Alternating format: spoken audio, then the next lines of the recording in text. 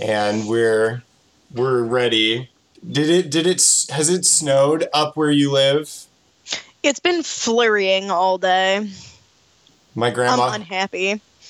My grandma sent me a picture and she's like, "Happy Easter!" And there's like snow on the lawn. Yeah. I'm pissed. It snowed like 2-3 inches in New Jersey, and so everyone from New Jersey on my Facebook feed is like, "It's April! I'm so mad!" I love what your accent tells me about what you think about people from New Jersey. They're all people I really like. One of them's my mom, who's not even from New Jersey. That was honestly more of an impression of my mom when she's mad about something like that. Okay. Sorry, Mom, I love you. I buy that. Yeah. Yeah, but I would rather it not be snowing. I would rather it be warm and sunny. Please. Please. You're asking for way too much. Well, I was saying the other day that actually, now what with global climate change, whenever spring is taking a long time to arrive, I get really afraid that it will just never come. Yeah. So in April when it's snowing, I'm just like, what if it just never gets warm this year? I think what we have to look forward to is more extremity than it is cold and warm. So like that whole thing about spring not really existing in certain parts of the country, like Kansas, is just going to it's just going to be even more pronounced. There will be one day with 70-degree weather, and that's it. It's either 90 or 10. God, I hate it. I hate that. The weather, the kind of weather that I like is just going away. I know. I was just listening to an NPR thing about a guy got on there and said that bug biodiversity is going way down, and they got to talking about fireflies and how fireflies aren't as common. Like, people notice a lot how fireflies are no longer as common. And I got really sad. Yeah. And it's like, will our children never have the experience of catching fireflies? Potentially, because of pesticides. It's all about pesticides. Like, That's what's killing the bees, too. 90% of bug ecosystem problems are pesticides. And then the rest is moving vehicles and habitat destruction. Because there are trillions of bugs, and you think that a couple of windshields wouldn't do that much damage. But think about how many people drive over how long of a period. And the dude was like, that adds up. Like, billions of bugs are dying every week from windshields alone. And it's actually hurting populations. He's like, when I was in Germany, in the summer, you used to not be able to drive a kilometer without having to clean off your windshield. Now you can drive for hundreds of kilometers and not have to clean off your windshield. And I was surprised how apt a description of the problem that was. Yeah, good Lord. I never even thought about that. Now I'm thinking about when I drove through northern and eastern Montana in June and how just like covered the front of my car was in like June bugs and mayflies and stuff. And God, did I just like completely decimate a mayfly population or something? You as an individual, like everything that has to do with climate change, you as an individual is only a blip.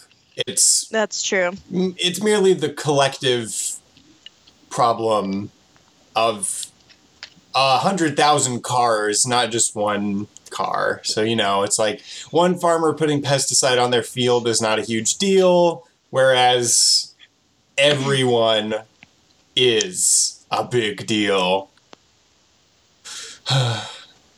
Save the bugs. This is a pro-bug podcast. Also, lightning bugs eat snails. Did you know that? What? What the fuck? That is their primary source of food. Is that they're beetles that eat snails. I'm so confused. And I used to think as a kid, I used to think they ate grass. So I'd always put grass in the jars when you caught them. Oh. But no, apparently a lot of them are snail eating. And that may be one of the reasons they're disappearing is not because they're directly being attacked, but because snail populations are being hurt. No, not the snails. I know, snails are cute. Yeah, snails are so cute. I love them. But not slugs. I was actually really emotionally invested in the story of, like, the left-penised snail. Yeah! What was his name? I don't remember. Well, okay, they had a name because snails are hermaphroditic, but whatever. Yeah, but they found the lefty snail like a partner, even though it's like a really rare occurrence in snails. But didn't they not mate? Didn't they find each other? I don't know. Because I'm pretty sure the story was like they found each other, but they didn't mate. So like it was just like bros, kind of like a womp womp. Oh, in terms of lefties, lefty pride, love that Doug is left-handed and he is consistently left-handed in the show. That's pretty cool. Which brings me... Yeah, let's go ahead and start talking about Doug. Yeah. Hey, I'm Paige. I'm Chris. And this is Animates. And tonight we're going to be discussing Doug. And I have some information about Doug as our lovely mouth-based music plays in the background. Yeah. Which, actually, that's a note about the music of the show, is that a lot of it is just mouth sounds. Also sound effects. So yeah, it as a show was noted for this kind of trend in its stuff. Mm-hmm. What do you remember of Doug, Paige? When were you watching Doug? When was I? Do you want me to do this before you read like the standard background information of Doug? I'm interested, to hear when you watched Doug.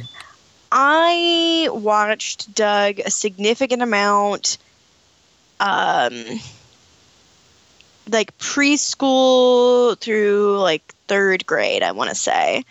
Though that may be exaggerated. It's hard to like figure out the passage of time when you're that young. But let's see, I was born in 1993, so I probably was watching Doug, somewhere in the time period of like 97 to 02, something like that. I would have been fairly the same in that. Mm-hmm.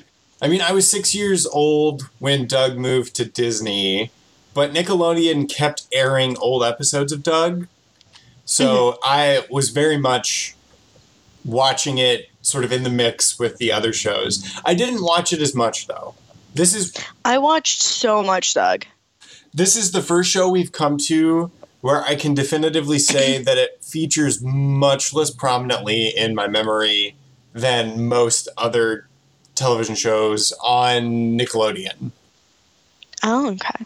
Okay, so also really quickly, before you get started on the basic rundown, I rarely ever watched Doug on Disney. I primarily watched it on Nickelodeon, and probably because of that, and probably because as a child I thought the Disney version was bullshit, I only recognize the 4 Nickelodeon seasons as official Doug canon.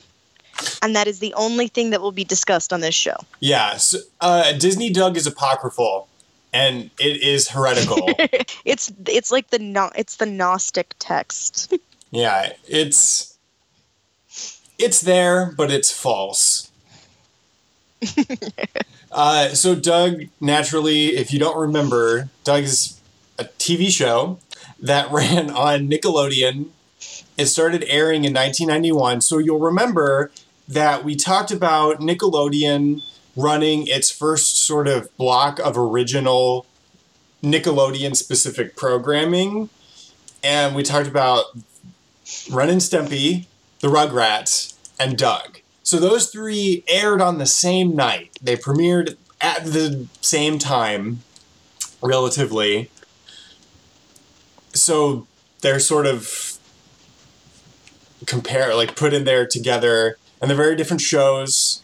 I still can't believe Ren and Stimpy aired alongside them, but whatever. The world is wild. The world is a weird place.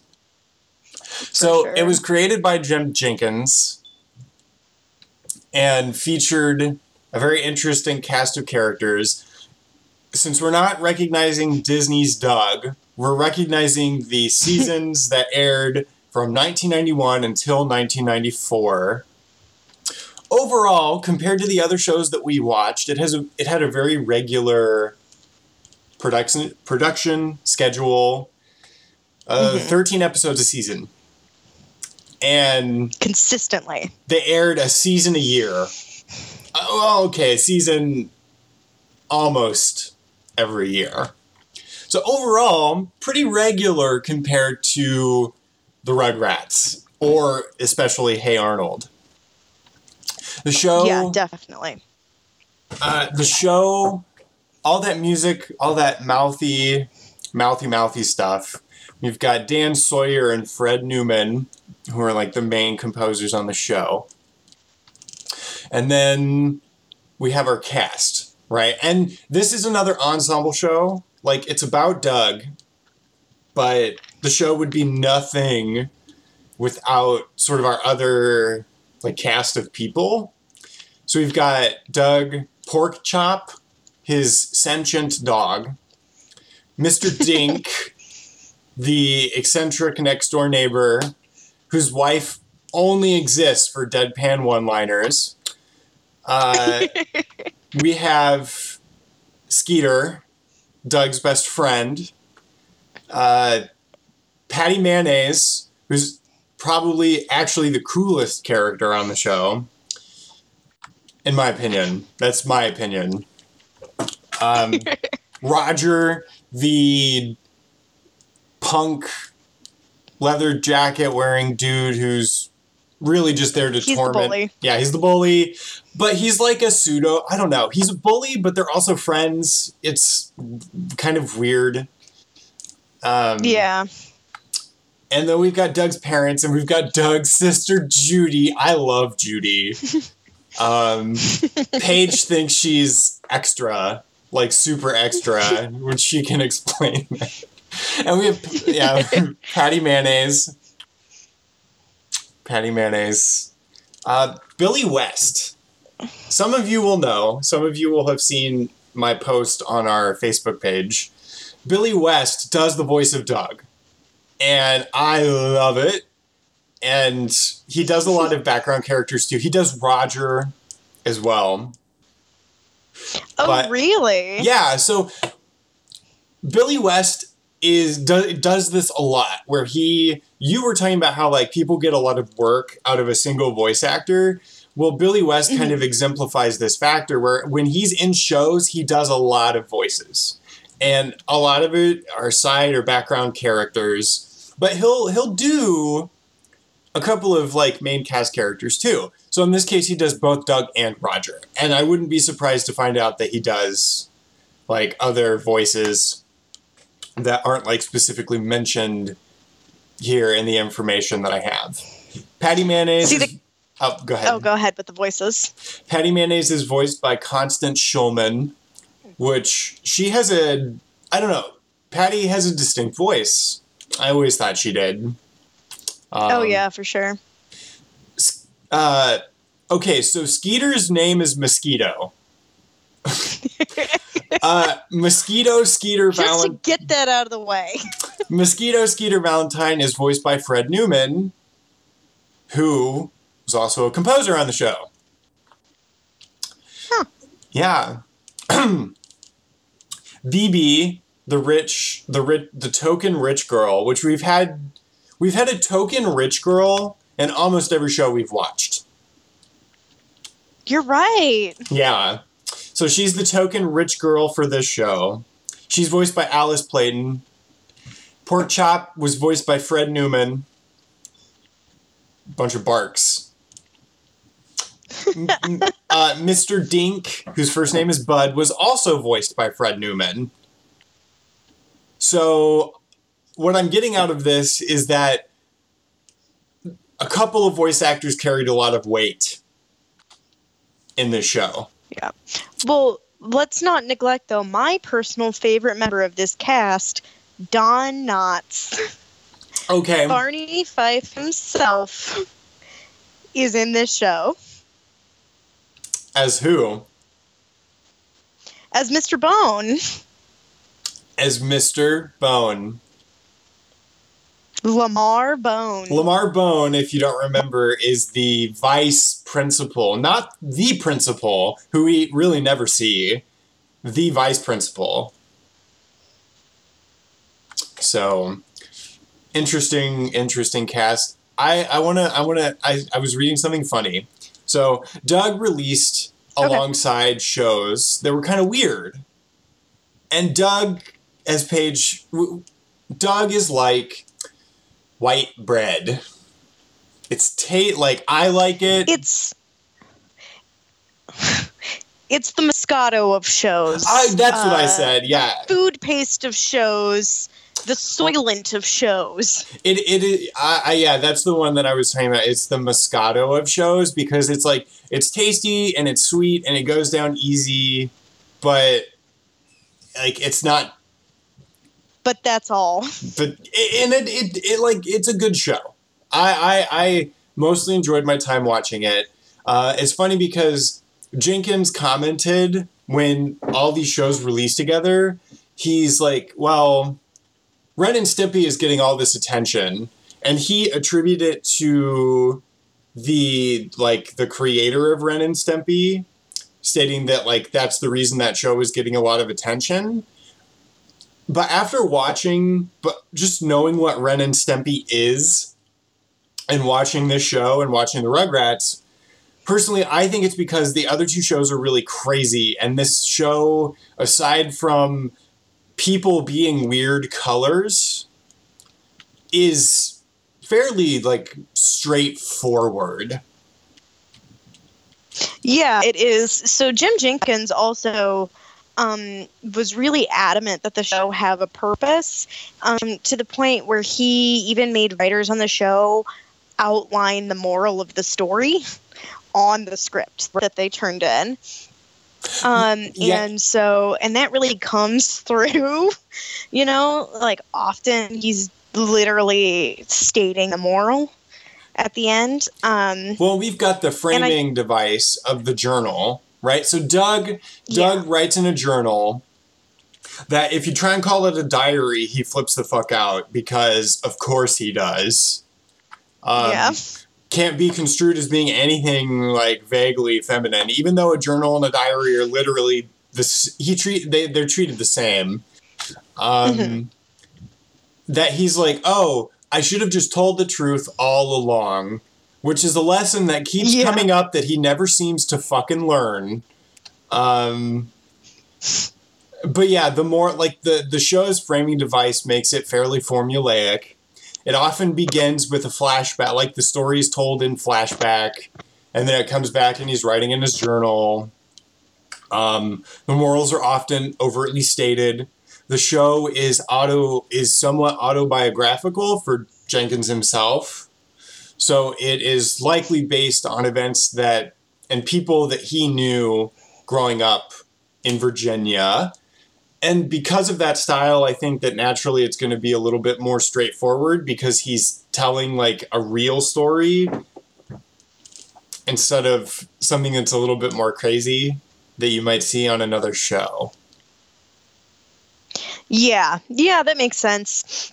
So the first thing, I think this is a good point for me to say, like the one thing that I have to say about the show that really isn't about its content, it's more about animation and the rules of cartoon worlds, because I could be very wrong, because keep in mind, I did not really watch very much Cartoon Network during this time period.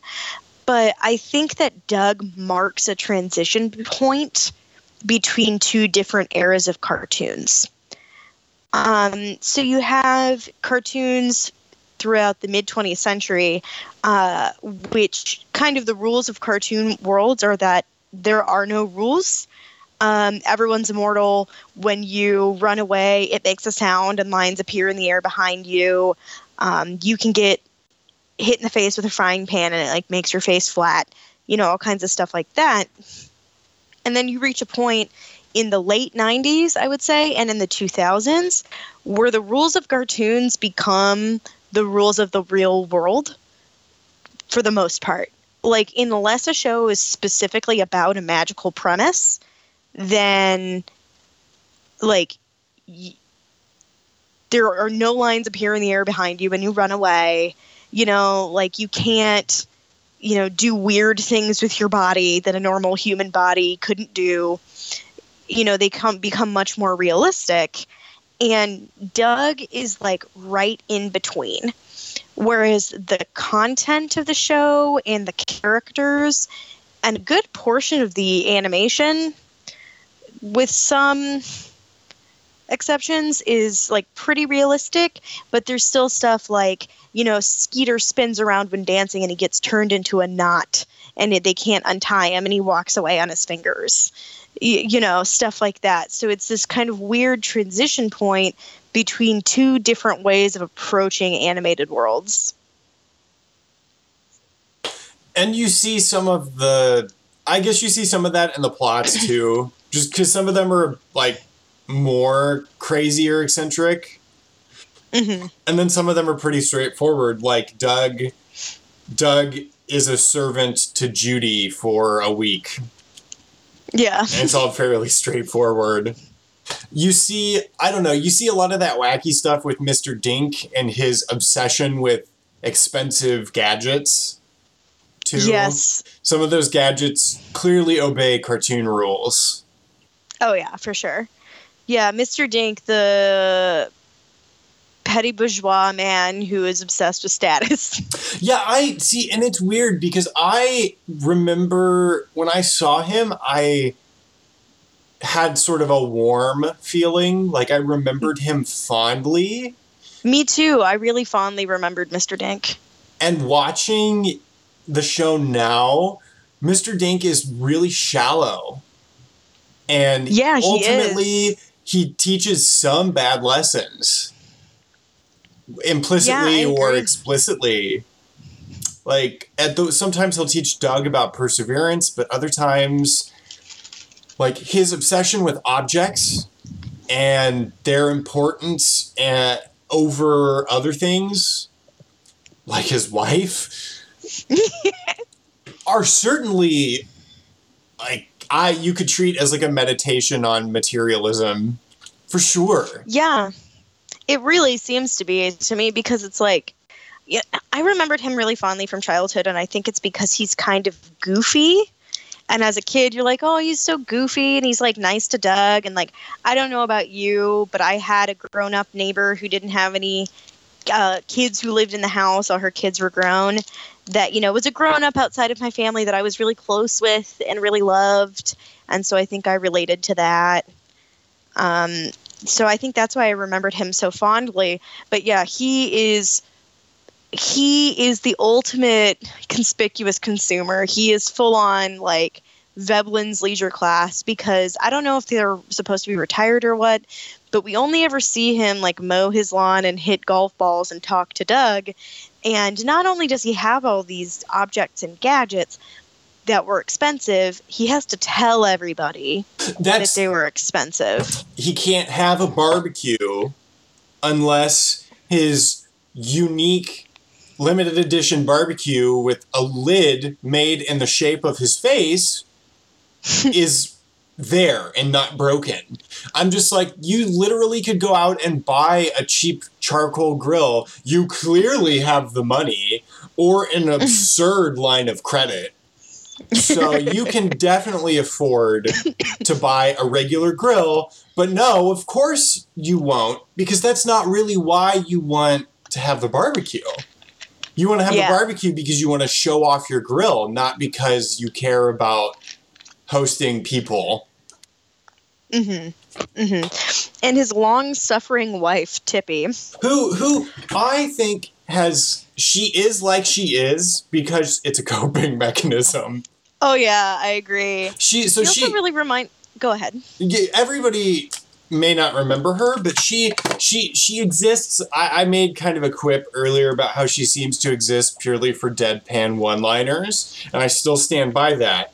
But looking a little bit deeper, she's usually the person in the background, like making comments about Mr. Dink's gadgets or schemes or ideas. She never seems happy. She's very, very flat-faced all Glib. the time. And her eyelids are a little bit droopy to give her that sort of disinterested look. Perpetually annoyed.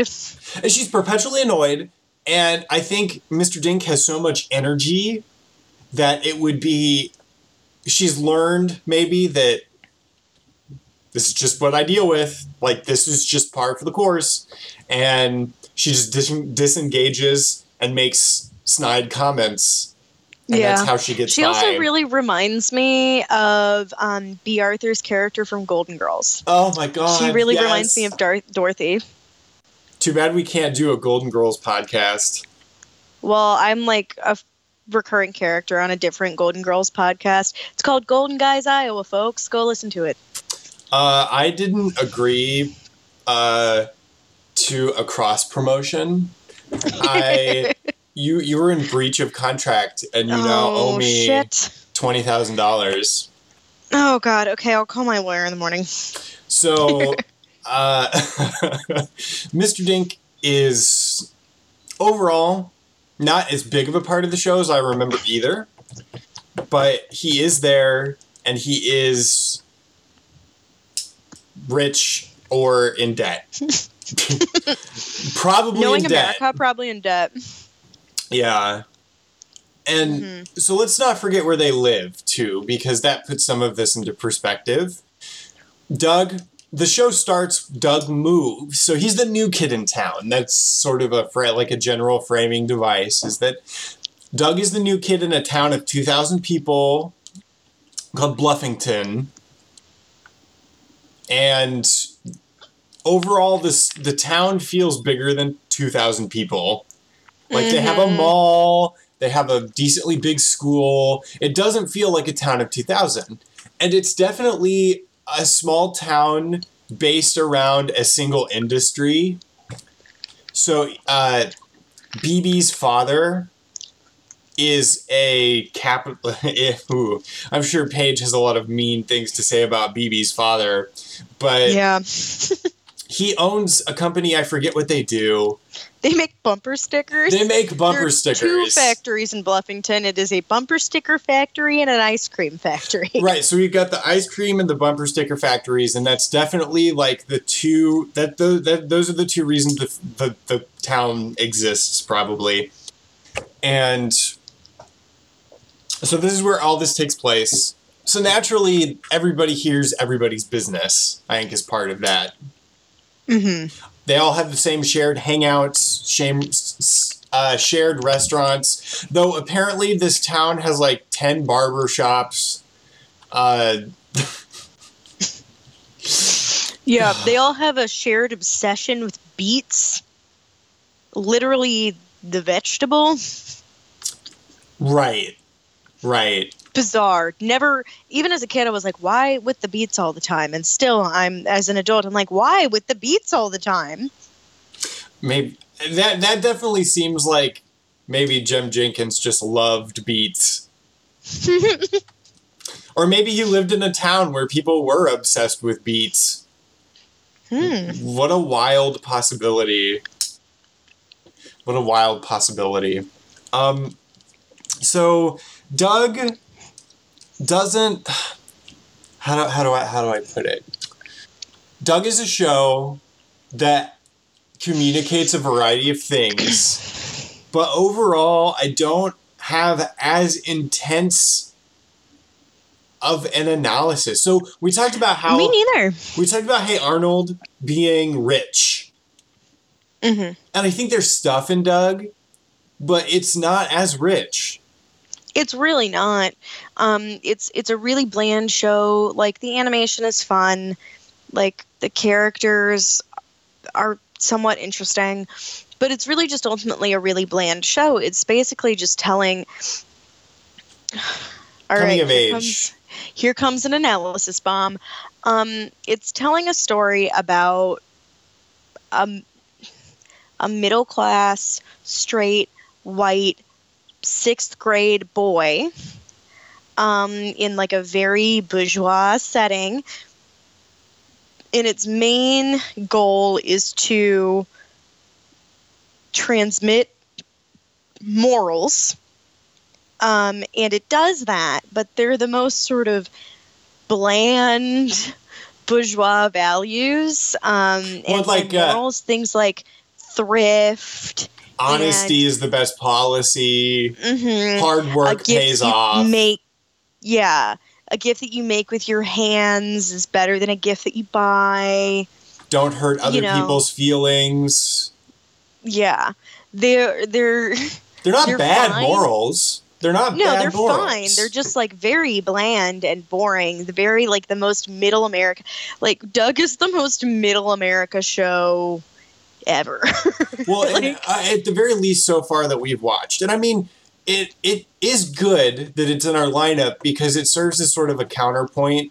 Rugrats is sort of this hectic, communal, child-raising Californian group of parents. Hey Arnold is West East. I'm calling it West Coast because it's both West and East Coast. So it's this West Coast urban dwelling, and the problems of like Arnold's parents aren't there. Like, overall, it's just a very it's a more complicated setting, and Doug is this smaller town, sort of typical. I think part of the reason why it feels more bland is because it's what we're used to. It's not new because we've seen this in a variety of media, like in other TV shows, in movies. It's like Be Kind to Others. It's like the things that my parents have told me since I was able to contemplate what they were telling me. And I don't think that it's fair to say that it's a bad show because of that, but it certainly it certainly warrants saying that it's not taking I don't think now stance. It's not really taking a stance, and it's not really taking a risk. Now, I think, like all cartoons that were like getting released around this time, it did take a risk by being what it is, sort of in the medium. Like, cartoons were potentially risky ventures. So in that sense, it's just as risky as any other cartoon. But if you look at the content of it itself, it actually kind of makes sense why it was released alongside Ren and Stimpy and Rugrats. Because might it be it's a palate cleanser? It's a show that you don't have to work hard at to watch. It is something that you can leave in front of your kids without worrying that it's going to inadvertently transmit the wrong message. Yeah. Yeah. And it's also one of those things where if I place it in the context of 1991, even though white men have been able to tell countless semi-autobiographical tales about the interior life of young men, I'm not really sure that we'd had a cartoon before where the whole cartoon was about the interior life of a young boy. That's not really what that form was used for. That's what lit fic and movies were for. Yeah, and I think my analysis is potentially it's a little bit too from my viewpoint in 2018, having seen a lot of media like this. So as a kid, Mhm. I think it was newer, but it sits alongside like even live action shows like Boy Meets World, Yeah. or it kind of exists in the same medium. And now, after having watched all that, it kind of just blends in a little bit with all of that stuff. But I don't mean to Yeah. say that the show isn't like worth watching exactly, or that it is bad. That's not what I'm trying to say. But Yeah, there's nothing wrong with it. It's just bland. I would show it to my kids. I would show it alongside other shows. I think that if I had to choose a cartoon to watch on my free time, or like if I only could choose one cartoon to show to my kids, this would not be the one. Yeah, no, absolutely not. And I think basically it's just because like it's not that interesting, and also because it's conveying a type of value and a type of worldview that I have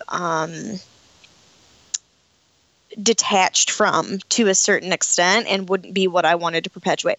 So it is very, like I said, like bourgeois, like middle America, white values of just hard work is its own reward and thrift, and very sort of like low key. Actually, this leads into another point I was going to make. Doug's no stancism is super indicative of the time period because it's released in 1991, which is the year that the Soviet Union finally collapsed. And it is the last 2 years of HW's presidency. So we have this sort of immediately pre-Clintonite, post-Cold War sort of apolitical world being established, right? That people are like, there are no more politics. Everyone in the world is going to become a liberal democracy now. This is the end of history. We're all living in relative. I'm I forgetting know. the name of a paper. I'm not laughing. I'm just laughing at how absurd all of that sounds now. Oh yeah, and I mean, like it was absurd then, but like everyone was living in relative comfort, as far as like white people were concerned. So we kind of had this situation that it was just like, okay, like society is apolitical now. Like we decided during the Reagan years to like get rid of most of the government, and society is just apolitical. And so then this Doug show is just fitting perfectly into that space of just bland post-Cold War, end of history, very slight liberalism, apolitical stuff. It occasionally takes the small, like, if you squint at Mr. Dink, you can see a critique of materialism, but it's mostly just portraying it and kind of making fun of him personally. And, then one time they show that BB's dad is like kind of a dick, but also he didn't actually really work to make that. He was already wealthy, and then he used that money to open the bumper sticker factory. So he's old money. So they don't really show people who actually worked for their money as being like dicks or anything. I like that spicy take about a not spicy thing. I mean, when you put it like that, when you seat it or couch it, couches are more comfortable. When you couch it in that time period, that makes total sense. Mm-hmm. I feel like that wasn't so much intentional as it just was, a convergence of that sort of stuff in all aspects of life, including media. Mm-hmm. And I think that, yeah, so I actually just finished watching the episode rewatching the episode where Doug gets to be a CEO for a day. Oh my God. And my favorite part of that episode was when BB's dad is explaining like what he does. He's like, and then I'm going to prepare you for eventual world domination. I mean, a career in business. Mm-hmm. And it's like, it comes so close to being a critique of money, but it's not. Like, it it's just like the slightest, safest sort of Clinton Democratic nudge at rich people. And it just goes on to show, and not only that, but it goes on to show that, if people just find the work that's right for them, then it's okay that you work for a giant business. Yeah, exactly. The whole point of the episode is that people should do tasks that suit them, which, on the one hand... Find your passion. Yeah, If you find your passion, you'll never work a day in your life. Well, but it's not even that. It's more like people should do what they're good at. Because it's a story about, like... Doug's like, I can't make decisions. I'm an artist. Whereas this other person is the opposite. And it's not even about, like... It's not my passion. It's what I'm good at. So it's sort of this kind of idea that, like, you should do the work that you're good at, i.e., you should kind of like do what you're most productive at. Like, it's this sort of like discussion about productivity, like implicitly looking at it from our lens nowadays. Before that was really a huge discussion about like, how do we increase productivity? I don't know, man. That's been a discussion since the late 19th century, but I'm not going to give you a whole speech on Taylorism right now. Well, I suppose more what I'm talking about is sort of like the office culture discussions about productivity. Sure. I was more thinking about like industrial organizational psych or just like defunct. I'm not calling IO defunct. I'm calling the other thing defunct. Like defunct or like dumb common sense ideas that people use to increase productivity that usually actually don't work. But, yeah. People liking their work is actually one of those things that increases productivity, but that is not a valuable goal in and of itself.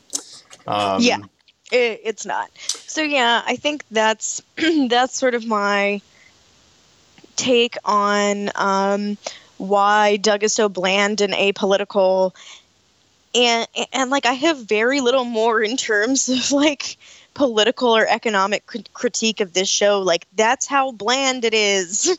That's how hard it tries to be apolitical, is that it's just like, slight critique of money, maybe once in a while, but they kind of stop. And I mean, like, I guess like Mr. Bone is like a petty authoritarian, but all vice principals and principals in Media for Children are petty authoritarians, so it's not like that's particularly interesting.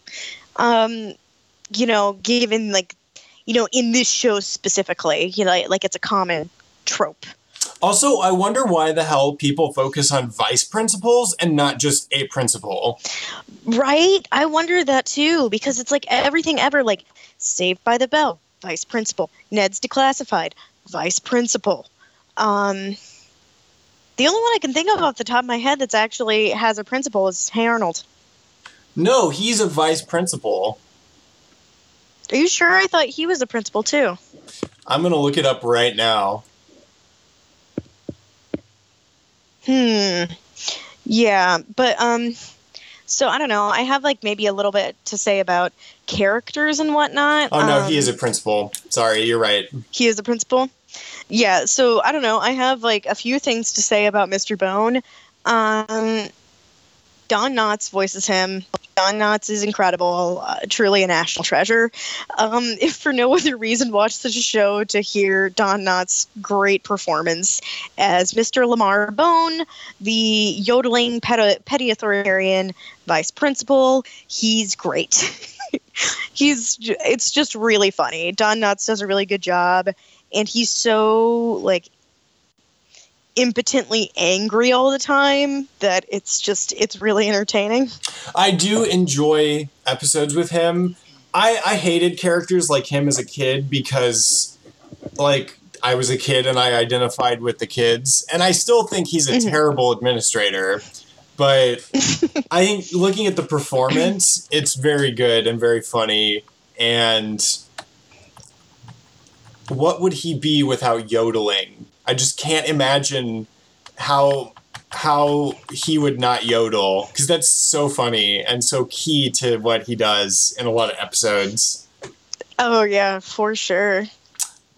So actually, I think there's a number of things to deconstruct here regarding psychology because, and actually I was just thinking of this, the show's format of an everyday sort of slice of life format actually might lend itself a little bit better to a couple of psychological looks at the show, because when you've got adventures or you're dealing with really complex situations, like in Hey Arnold, you focus a lot on the situation and events rather than mindsets. And so with a show like this where there's less of that, it's a little bit easier, I don't know, to focus on stuff. And sort of the biggest thing that I think I noticed is that Doug is a show obsessed with shame. Yes. Shame and embarrassment feature prominently in the show. So much so that it's grating to me. You get some of it at the beginning where, you know, everybody, when they're a new kid in a school, everybody worries about belonging. Like, people have varying degrees of need to belong, but everybody has some need to belong. It's like a very key psychological factor of our lives. And people, because, like, one of the things that allows people to engage and maintain social relationships is the emotion of shame. Because shame allows you to calibrate behavior to suit a group. And without that, like, groups themselves are hard-pressed to stay together. It's like one of the adaptations we have for social life is the understanding of what other people think is bad or wrong and how not to do it.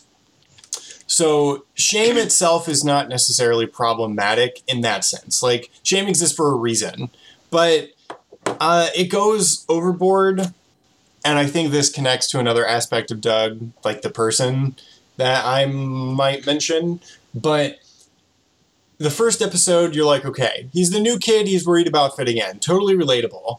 The next episode, he's worried about going to a dance and he can't dance and he's worried about getting laughed at. Okay. And it just goes on and on and on with each scenario. He's like, I'm afraid these people are going to laugh at me or they're going to make fun of me. And it's to the point where he's friends with these people now and he still worries about them making fun of him.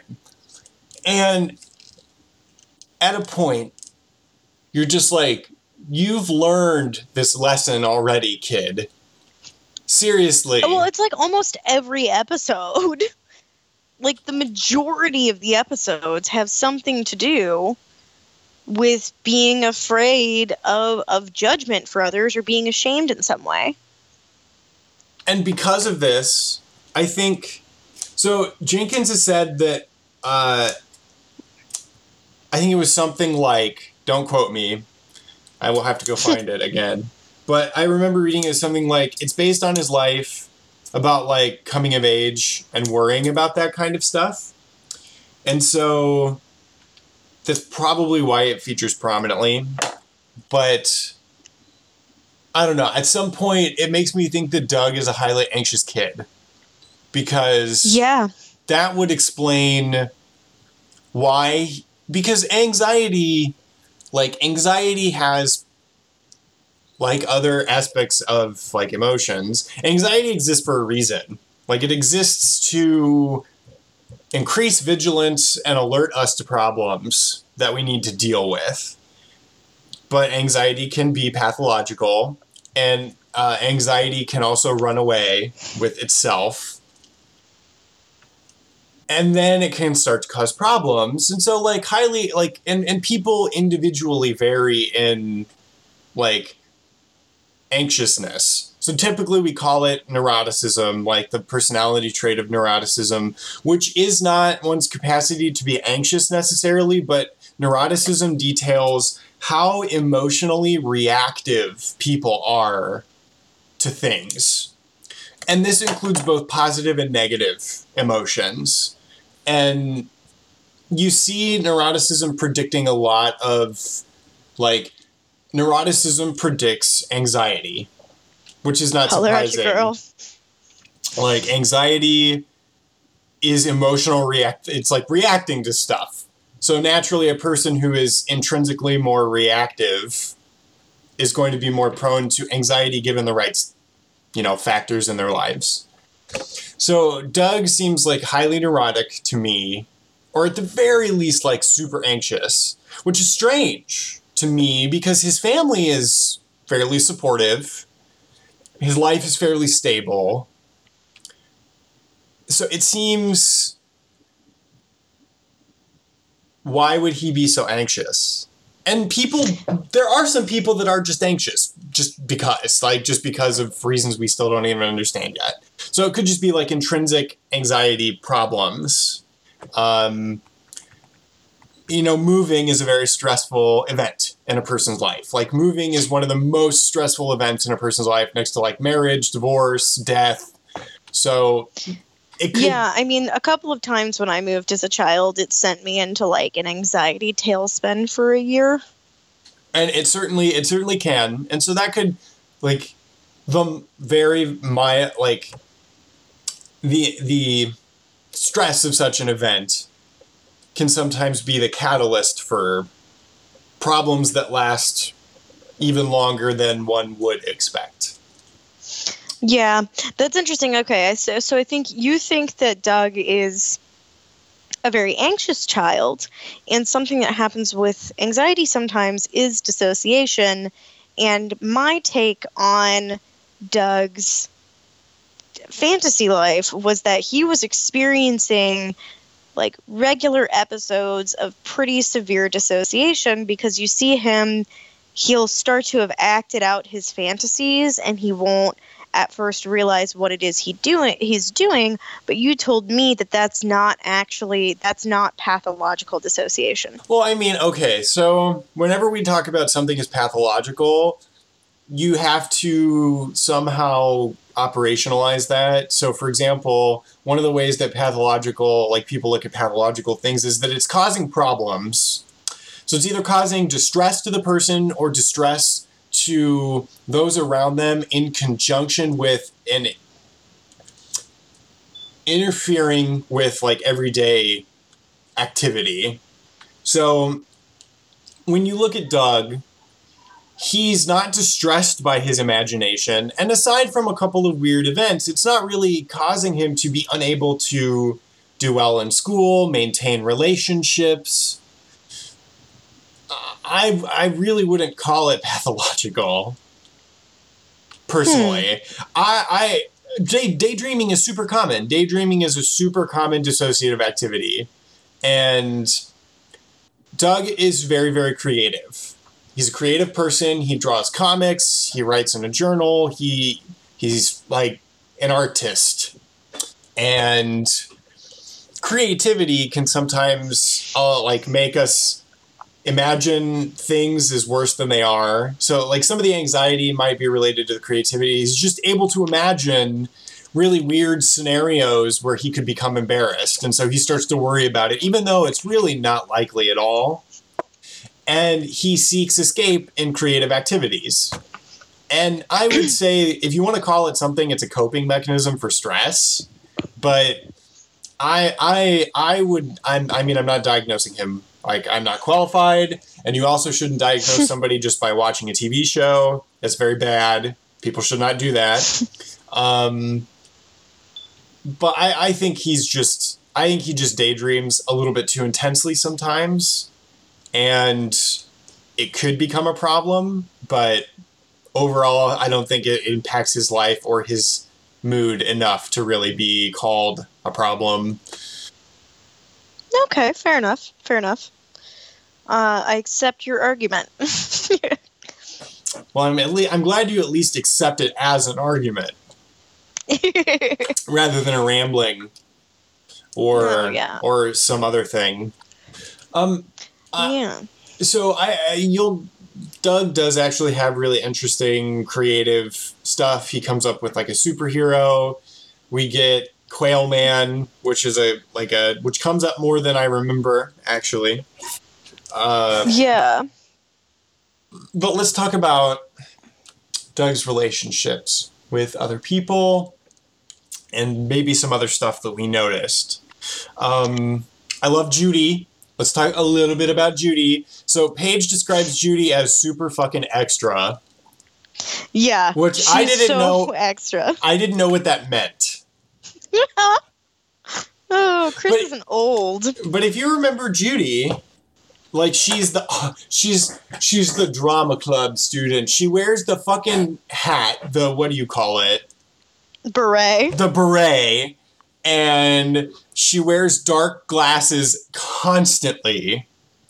She's wearing the black dress, and she has cool kids with nose piercings, and she drives around looking to feel something and perform in crazy places and do like live art demonstrations. And she goes to like the school for the arts, you know, like that they have in their town of 2,000 people. Right. It's really, yeah. But for the most part, she doesn't torment Doug. As a big sister, she's kind of hands off. She is fairly not terrible to Doug. There are a couple times. Yeah, she teases him, but it's not bad. Which I think is interesting because it's the difference between a big sister and a big brother. I definitely think in media, big brothers are more tormentors, whereas big sisters are mostly disinterested or teasing. I mean, look at oh my god. Look at Susie's big sister in the Rugrats. Oh yeah, she just like doesn't give a shit. Teasing, disinterested. Yeah. Yeah, Nancy at the beginning of Stranger Things, disinterested. Exactly. It's like a trope. That's a trope. Which, Lindsay and Freaks and Geeks, teasing, disinterested. Trope. Speaking of tropes, something that's going to come up in many, many, many places in cartoons and media in general. And I've noticed it intrinsically, or immediately, sorry. Remember Roger and how he torments, but is also Doug's friend? It's really weird. Yes. Roger's got the long bird beak nose, and he's colored as like this pea green. And then the goons that follow him around, like, one has got like a big weird eye. One has got buck teeth. Overall, they're like less symmetrical or skinny than everybody else. And this is a common trope because if the show has bad guys, they're the bad guys. The show which takes no stance. Like they're the most problematic. I mean, Roger even features as the villain in Doug's Quailman comic books. Yeah, in his fantasies. So they're like less aesthetically pleasing. This is sort of the flip side of this trope that has also been studied a lot in psychology, which is called what is beautiful is good. And the basic premise is that people ascribe goodness to beauty. And you can study this in psychology where you have people assign like traits to attractive people, and they assign positive traits to those people. They're more honest, they're more kind, they are like healthier, they're all these things. Even though You literally know none of that. The flip side is true to this as well. So it stands to reason that the less attractive you are, the less goodness is ascribed to you, and sometimes it flips where ugly is bad. Ugliness is bad. And I mean, you see this shit with like the Hunchback of Notre Dame, you see it with the Beast. You see it with villains. Villains typically have some really weird trait. Or they're gay. A big scar, or an eye patch, or a hook for a hand. Or they have some intrinsic factor that's negative, like they're gay, or effeminate, or it's like badness is ascribed to a lot of traits. And so you see this slip through because it's so, not only is it ingrained in our culture, but it's ingrained in our psychology in what is known as the halo effect. Which, when like something is liked, when a person is liked, like that effect sort of spreads to every other aspect of that person. And attractiveness is liked. People like attractive people. That's like one of the most enduring effects you find in like mating or just general human relations, is that we like attractive things. We like attractive people. Attractive people do better in life because we ascribe good things to them, and we give them more chances. We give them like better grades. Like it spreads to everything. Yeah. And so Which Roger brings us, I think, to Patty. I was just gonna say that Roger and his goons are less attractive, like aesthetically, and they're bad. People ascribe badness to them. And so you will see this all the time. You will see it a lot. Just keep an eye out for it. Harold kind of fit that bill. So did the fifth grader that sold them Wolfgang, yeah. Wolfgang. So did the little dude with the hoodie and the one eyebrow and the beak nose. Yeah.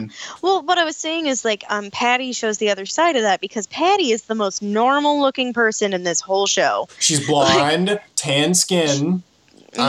Small little cute nose, when most other people don't have a small little cute nose in this show. Thin, but also athletic.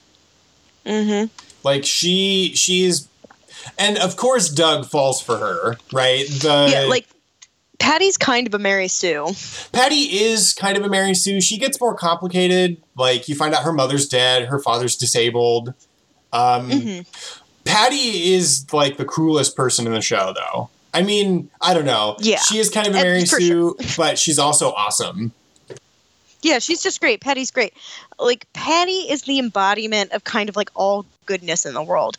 A couple of times you see Patty let her negative emotions get the better of her, and she'll lash out a little bit. But that's all, really. And then she's always the one to apologize. Yeah, actually, absolutely. She's always the one. Like, she has to monitor her own emotions. Because nobody else will do it for her. The dudes don't. Oh, absolutely not.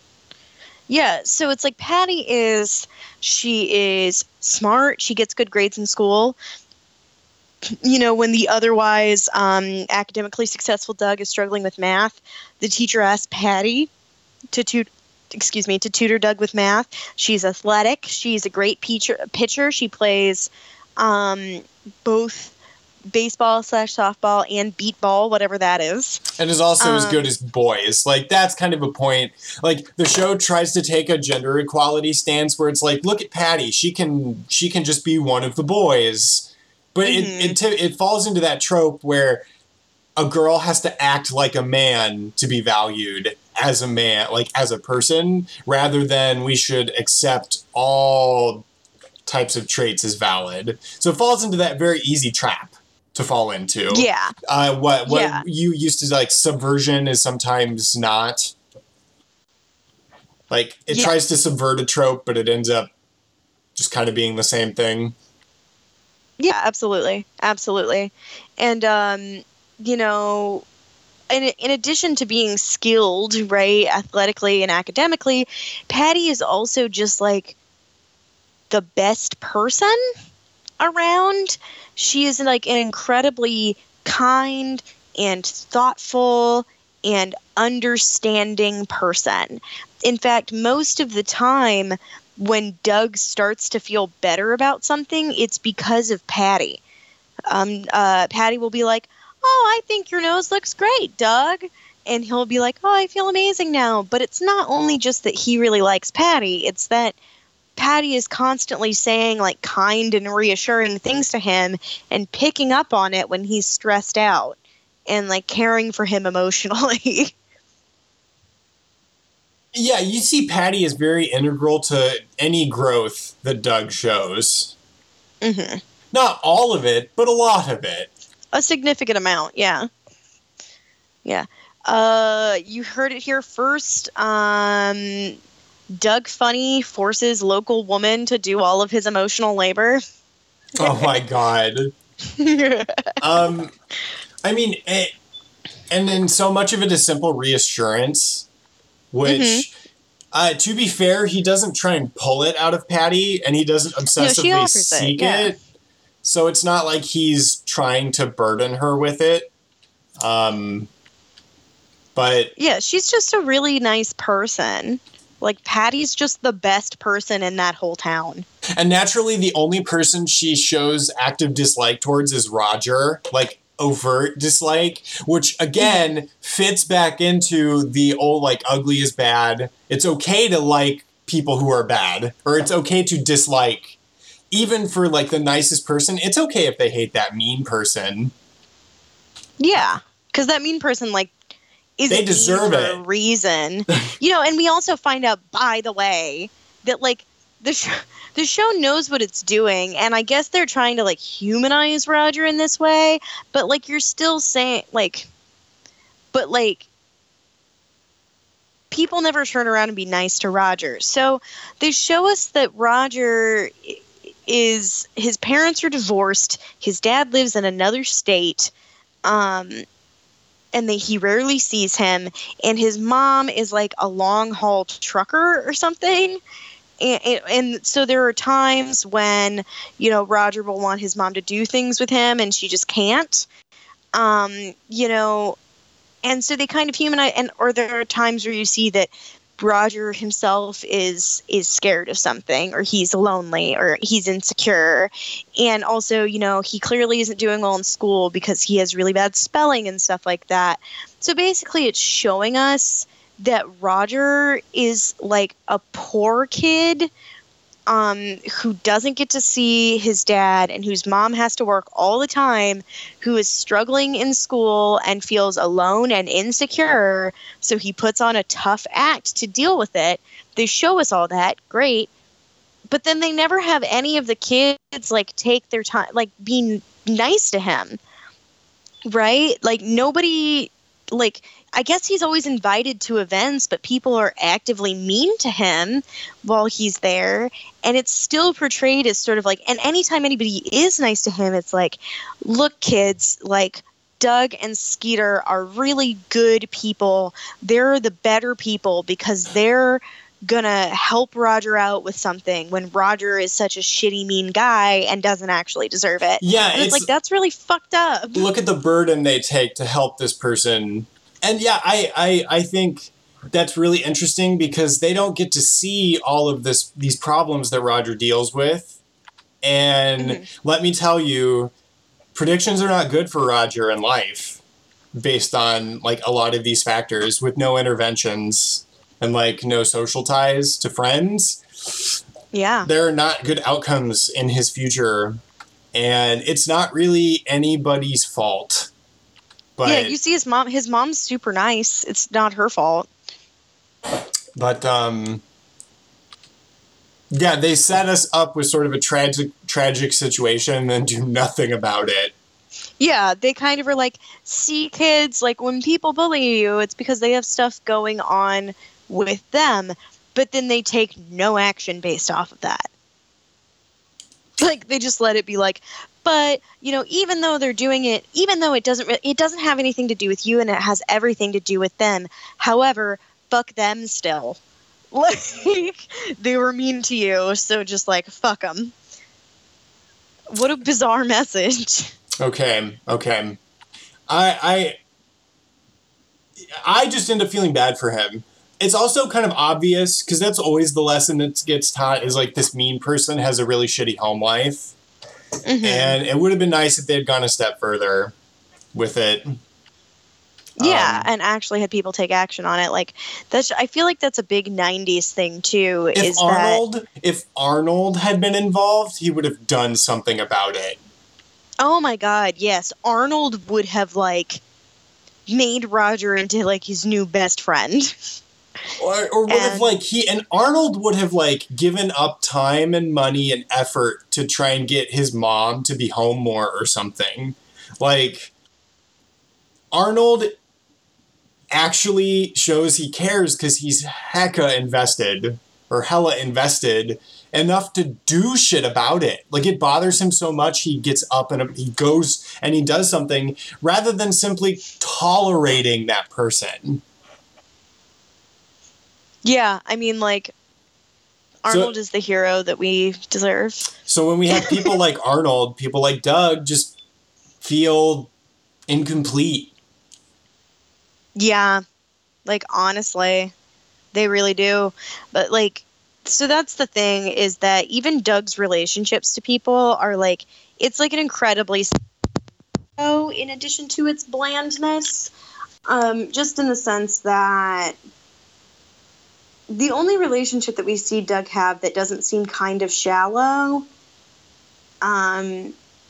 is with Skeeter. You know, he experiences the episode at the end of the first season is a clip show precipitated by the fact that we think Skeeter's going to move away. Spoiler alert, he does not move away. And Doug and Skeeter are both really torn up about being separated from one another. You know, there's a real mutual caring and love there. Where they help each other out with stuff. Skeeter more often helps Doug with stuff than the other way around. And they're really torn up about it being separated. But then, you know, there's Doug's relationship with Roger, which is Doug is being bullied by Roger, but Doug also knows nothing about Roger. He's like, why is Roger gonna pick on me all the time? And then just like, but like doesn't give a shit about it at all. Like, you know, and doesn't seem to know that like Roger doesn't actually hate him that much because when all his friends go to Roger's house, he assumes that Roger's just going to steal them all away, when really he was throwing a surprise party for Doug at his house. You know, his trailer, actually, by the way. And then Doug's relationship to Patty is similar in that, yeah, Patty's actually, like, really cool. You know, she's a really nice person, and she's smart, and she's athletic.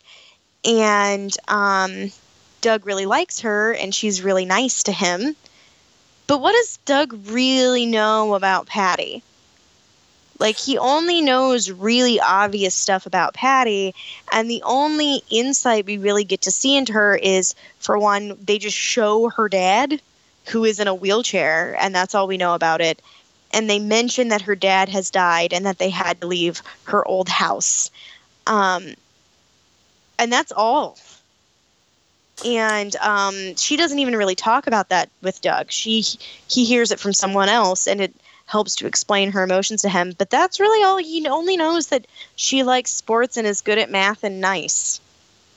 Yeah, and his sort of like puppy love is a key motivating like story thing in the show. Mm-hmm. You can't help but wonder if he in the future might turn into one of those nice guys, TM. I don't know. I think he'll be okay because there's a whole episode where he does a magic show for Patty. That's another tick in the PUA box, but they accidentally get handcuffed together, which is also a common trope. And basically at the end, he confesses to her, you know, like, I'm really sorry, but you're just all I ever think about. And I just really wanted to impress you. And they kind of talk it out a little bit. And Patty says, you know, of all my friends, you're the one that I like to be around the most. And, you know, there's sort of an emotionally tense moment. And then a few episodes later, she asks him on a date, and they have a date. but the whole premise is, oh, none of them want to call it a date because they're 12 and it makes them nervous. So it seems that Doug's feelings for Patty are requited. So hopefully that will save him from becoming a nice guy TM. Oh, but that just Paige, did you just say that if Patty rejects him, it's her fault that he becomes a nice guy? How dare you? That's not what I meant. You are twisting my words. I know. So the last thing I want to mention, I wanted to talk about before we finish up here, is so it has been said people often notice that the colors, because of how crazy they are for people's skin, was like a signal or a message regarding race or lack thereof. And Jenkins himself has said that like it stands as a testament to the irrelevance of race. And Doug's white. Doug and Patty, Doug's family and Patty, the most important characters, are all clearly white. No one looks like a black person, and then everybody else is wild colors. Right. And I think that like that statement happened out of the show. So let's not. And it also sounds kind of like a post hoc statement. Sorry, I'm not gonna let him get away with it. That's bullshit. Well, that's classic. Like, I don't see race, but it's like everybody who is really important in the show is clearly animated as a real world like white skin tone person, and no real world skin tones besides that show up anywhere in the show. Like I'm not going to give Jim Jenkins a pass on that. Well, I'm not trying to give him a pass. I was trying to focus the discussion on things that happen in the show because that comment was made in like 2014. Okay, fair enough. When I said post hoc, what I meant is it only occurred after the show had finished and people started talking about it. Okay. No, I definitely don't think that gets a pass. But okay, cool. Sorry, I just let it get away from me there. Well, I mean, it's a serious problem. It's a serious problem when white people are like, race doesn't matter, when it clearly has serious implications for people's lives. Usually what people mean when they say that is that they think that in their lives they will not judge other people based on race. So part of it is an imprecision of language, but even then, it's really not fair to say that when it does matter in the lives of the people that you're talking about. So overall, statements like that have problems. They try to express a moral, which isn't ideal, which in and of itself isn't necessarily terrible, but it's just like, I don't know, it's super problematic when you look at race relations in the modern world. It's like, you can't just say that and wish it were like that. Yeah, for sure. You should also be more precise with your language. Yeah, I agree with you. Though something I did wonder for the first couple of episodes as we're getting to know Skeeter, is I kind of wondered if Skeeter, despite being blue, was sort of coded as black. Well, see, and people have said that Skeeter shows stereotypical black behaviors or traits. So he's been criticized for that. But I don't know. I was watching him. I can't really see it that well. Like maybe it's not like, with Garnet and Steven Universe where like her skin is red and she's an alien, but she's very clearly coded as black. There's no ifs, ands, or buts.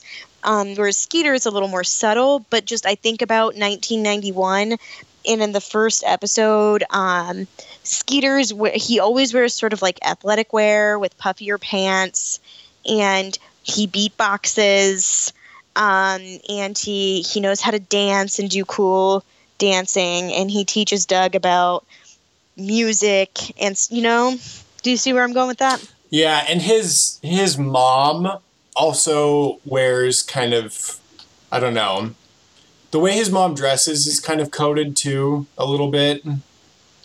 I don't know if you remember what she looks like. Yeah, I do. Are you thinking that she maybe evokes a little bit of like the mammy image? Yeah. That's what I mean. Yeah, I can see that. I can definitely see that. But overall, now that you mention it, like overall, other people aren't really coded, but they're mostly, I don't know, they're mostly standard white features. Mm-hmm.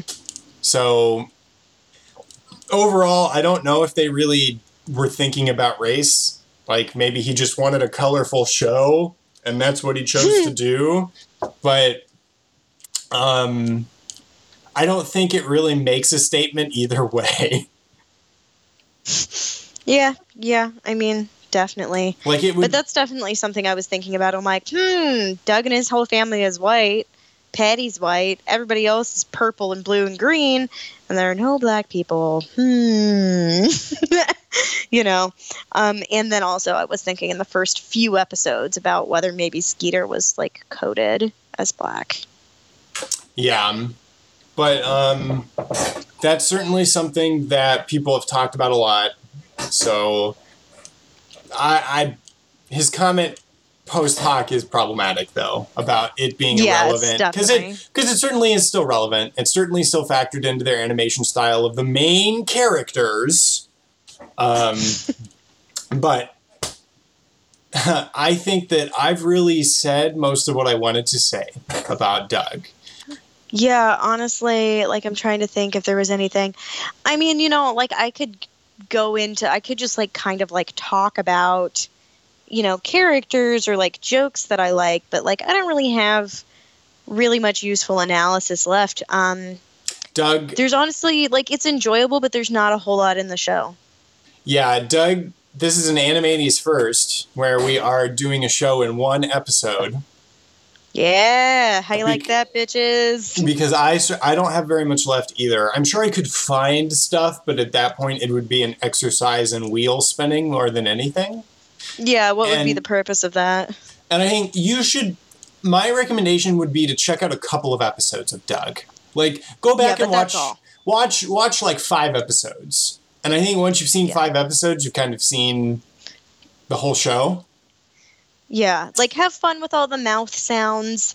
Appreciate the in-show the song "Killer Tofu" by the in-show band. Okay, Beats. So last comment. That's a dope song. Last comment. I swear to God, the Beats, which is a pun on the Beatles. Mm-hmm. They're super awesome. I love the Beats. Killer Tofu. Yeah, their music itself kind of doesn't really sound like the Beatles. It sounds more like The Who mixed in with The Clash. It's actually really cool. Like, the people who did the music did not have to go that hard on Killer Tofu. It's so good. So enjoy that part of it. That's fun. But yeah, it's not, you don't need to sit down and watch all of it. It's really, once you've seen a few of them, you've really seen them all. And we will be moving on to... Have we formally decided, Paige? I think we did. We have formally decided. I've been keeping it a secret, but some of the real Animates heads who look at the Twitter that I run so horribly may have guessed last night that our next program will be Dexter's Lab. That's right, friends. We're moving on to Cartoon Network, which... Cartoon. I watched more as a kid, and we get to see some of that Hanna-Barbera action... Which delicious. I don't know. Dexter's Lab is interesting in its animation enough that like that isn't a bad thing. Yeah, no, it was surprising to me because I didn't realize that. Like, I kind of thought Hanna-Barbera died in the 80s, but what happened is it merged with Turner Media, which merged with WB, and like Cartoon Network became a network, and then Hanna-Barbera, in conjunction with Cartoon Network Studios, was doing most of the original cartoon lineup is what actually happened. So Dexter's Lab marks the beginning of our move into shows with a lot of nerdy references that I will probably get, but Paige may not get or might not. Like, for example, Dexter's Lab makes a lot of references to anime, which I love. Yeah. Oh, I love it. I love it. Well, did you get that message from me last night that in like the 3rd episode, and I was explaining to my boyfriend because he doesn't watch anime. What? I was like, okay. So Leave they're him. referencing what? Leave him. I'm getting him slowly. He likes Rail Wars. Because he loves transit. So I paused the show and I was like, okay. So right now they're referencing sort of like a whole genre of anime. They're referencing mecha anime. And in the suit design here, it's more of a reference to Gundam. However, in the combat style and all of the sound effects and stuff and the animation, they're referencing a really famous 90s anime called Neon Genesis Evangelion. And he was like, that's really cool, babe. Well, and they also do, because the robot is a Zoid, like it takes little tiny parts and makes them into a big robot. It's reminiscent of both Power Rangers and Voltron, which I don't know if you've ever seen. I've actually never watched Voltron. I think it's Voltron. There's somebody in our audience that's going to grill me if I don't get this right. I know that Voltron, I don't know if that's actually the name of the show. It is Voltron. But I know... It is Voltron. Okay. I got it right. Yeah, but, I'm familiar with the concept of, like, Voltron was 5 smaller robots that weighed 1 big robot, or, like, in... Well, that's a common Gurren thing. Lagann, Like also. that is its own. I think that's like its own subgenre of mecha. Is You're right. The 5 or 6 tiny mecha makes 1 big mecha that's always shaped like a person. Because it's like all the little mecha are animals, but the big mecha is a person. So. Mm-hmm. Yeah, but like 3rd episode of Dexter's Lab is like going in referencing Ava. Well, it It's depends. cool. It's going to depend when Dexter's Lab came out, because it might have come out before Evangelion. I think it was like shortly afterwards. When did Ava come out? Like 95. Yeah, okay, so Dexter was like 2 or 3 years later. God, did Dexter's Lab really start in 97? I might be wrong, but it started in the late 90s and went on through like 03. Wow. Okay, then yeah, they would have definitely been able to reference Ava. I'll be able to fact check your reference when I watch it again, but I know exactly what episode you're talking about. Is it where his family all find out that he's got a lab and they fight? No, it's the one where the substitute gym teacher makes him play dodgeball. Okay, wait, this isn't the Dexter's Lab episode. I know. Okay. I'm Chris. And I'm Paige. And this has been Animaties. And this has been Animaties. You can go ahead and lead us out. And this has been Animaties. And where can the lovely people shoot, you want me find to give all the info like I normally do. Sorry, I just got thrown off because we said it at the same time. You can follow us on Twitter. We're at Animaties, spelled the same way that it is for the podcast. If you want to email us, that's animatees with the number 8 instead of at@gmail.com. We now have a Facebook page that you can like and interact with people on. It's Animatees Podcast. And as usual, if you're listening to this on iTunes, please subscribe to it, rate it, review it. It will really help people who do not personally know us find the show and get to listen to it, which is something that we would really, really like.